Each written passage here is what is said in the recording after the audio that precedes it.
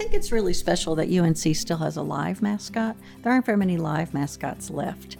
And I think it's really wonderful that UNC does have the Ram, and people love him. He's so much fun for people, and so it's a labor of love.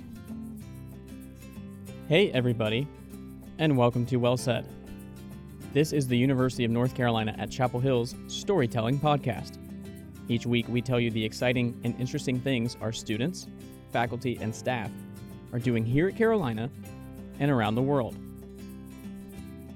This week, 3 of Ramsey's many caretakers tell us how this labor of love brings their family together. There's 3 people you'll meet today. Of course, you already know Ramsey's. He's the 7-year-old Horned Dorset Ram on the sidelines at football games.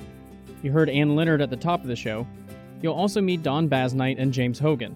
They're all descendants of Henry Hogan, who was Don's grandfather. He was a football player in the early 20s, Henry Saunders Hogan. He was a lineman in 1921. And then the year, I think it was 1922, they had a successful season. They were 9-1 and had a running back named Merritt, and his nickname was the Battering Ram.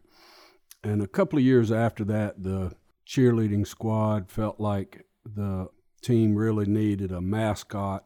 So he came up with the idea of a ram and went to the athletic department, which was Coach Woolen, and he came up with $25, bought the first ram from Texas and had him shipped up here. That was in 1924. And my grandfather, and he was one of 4 boys. They were, in effect, walking distance to campus with their farm and closely connected to the university's football program. And they said, well, we'll take the Ram. So they began caretaking for him in 1924. As Don said, the family started in 1924, but I'm only 24 years old, so this has been going on for my whole life. That was James. He's a member of the 4th generation of caretakers. Back in the days of John Bunting and stuff like that, I used to have my birthday parties down on the field. But we still have a great time doing it, and it's always a unique thing to do with your friends or people who are in town visiting. We have a couple family members that fly in for a game every year, and they just absolutely love to be on the field. So we really enjoy doing it. Ramsey's lives on Ann's farm, along with goats, lambs, cows, and other animals. And we have a lot of people come by. People are frequently checking in to see if they can come by and see him. And the family members are really generous because we divide the responsibility for different games. And so different people will be taking him to different games. And they always invite people to come and help him get ready. And people really enjoy that. So I think it's very much a shared family responsibility. The extended family kicks in a lot. It is a team effort. It takes a fair amount of animal husbandry, and he lives with cows, goats, and sheep, and he has babies every year, and they need health care. Of course, there's fences and pastures and veterinary bills. So yes, it's a team effort for sure. It's also a team effort getting him ready for football games. It starts months before the Tar Heels take the field in Kenan Stadium for the first time. Every summer, we shear him. So he gets a big haircut. He's got some really thick, heavy wool that he would not be comfortable with in the summer. So we give him a nice buzz cut. Another thing we always do before the season starts is cut his toenails. He doesn't love that, but there's no other time in his life where he walks on pavement or concrete or anything like that. So if he's got some long, gnarly toenails, it can be really uncomfortable for him going into the stadium. Once his wool and toenails are cut, Ramsey's is ready for football season. But there are still some things to do to make sure he looks his best. That starts with catching him. Catching him's always kind of interesting. He's not aggressive. He's basically a big dog. We handle him for his entire life. So he's not aggressive. Usually we have grain that he's pretty much addicted to, and you can lure him in. But today I didn't have any, so I spent about 15 minutes chasing him around the barnyard. When he's in his pen, as James was saying, he's a farm animal, and he's hard to catch, and he's out there. But as soon as you get him on his lead, it's like he goes, okay, I got it. I know what we're doing now. I got to do my job. And to do his job as Carolina's mascot, Ramsey's needs a bit of a makeover. Once we get him, we pretty much just give him a bath, soap and water, get his wool nice and white, and then we'll paint his horns. We usually try to get people involved with that, friends or family or anybody who wants to participate. It's kind of a fun pregame experience. Then it's time to head to campus.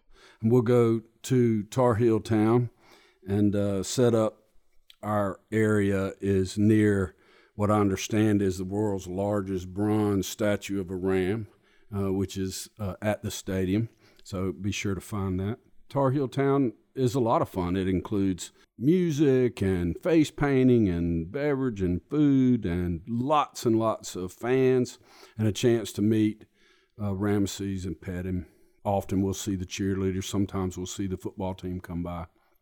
So if you get a chance to go to Tar Heel Town, that's fun. I mean, one of the things that I love to watch is at Tar Heel Town, people take their pictures, and these are the Christmas cards, right? Everybody's dressed up. The kids are all lined up. Mom and dad are there, and they get their pictures. People love this animal. After Tar Heel Town, it's time to head into Keenan on the other side of the stadium. We drive him around Stadium Drive. So that's unique because that's where a lot of the tailgating takes place. And the truck maybe goes 5 miles an hour. And you can easily walk along with him. He sees lots of friends along that drive. And then traffic control is waiting for us at the other end to help us get parked. From there, we walk in through the field house. And that's fun because it's a giant tunnel. It dwarfs 18-wheelers and big buses. And then we go through security, pop out on the field. And when you come out into the stadium, I mean, there's sometimes 60,000 fans there waiting, and that's a lot of fun. We're on the field at the field house in the southeast corner, and we'll walk all the way around to the far corner where he sets up camp. So we'll go through the team.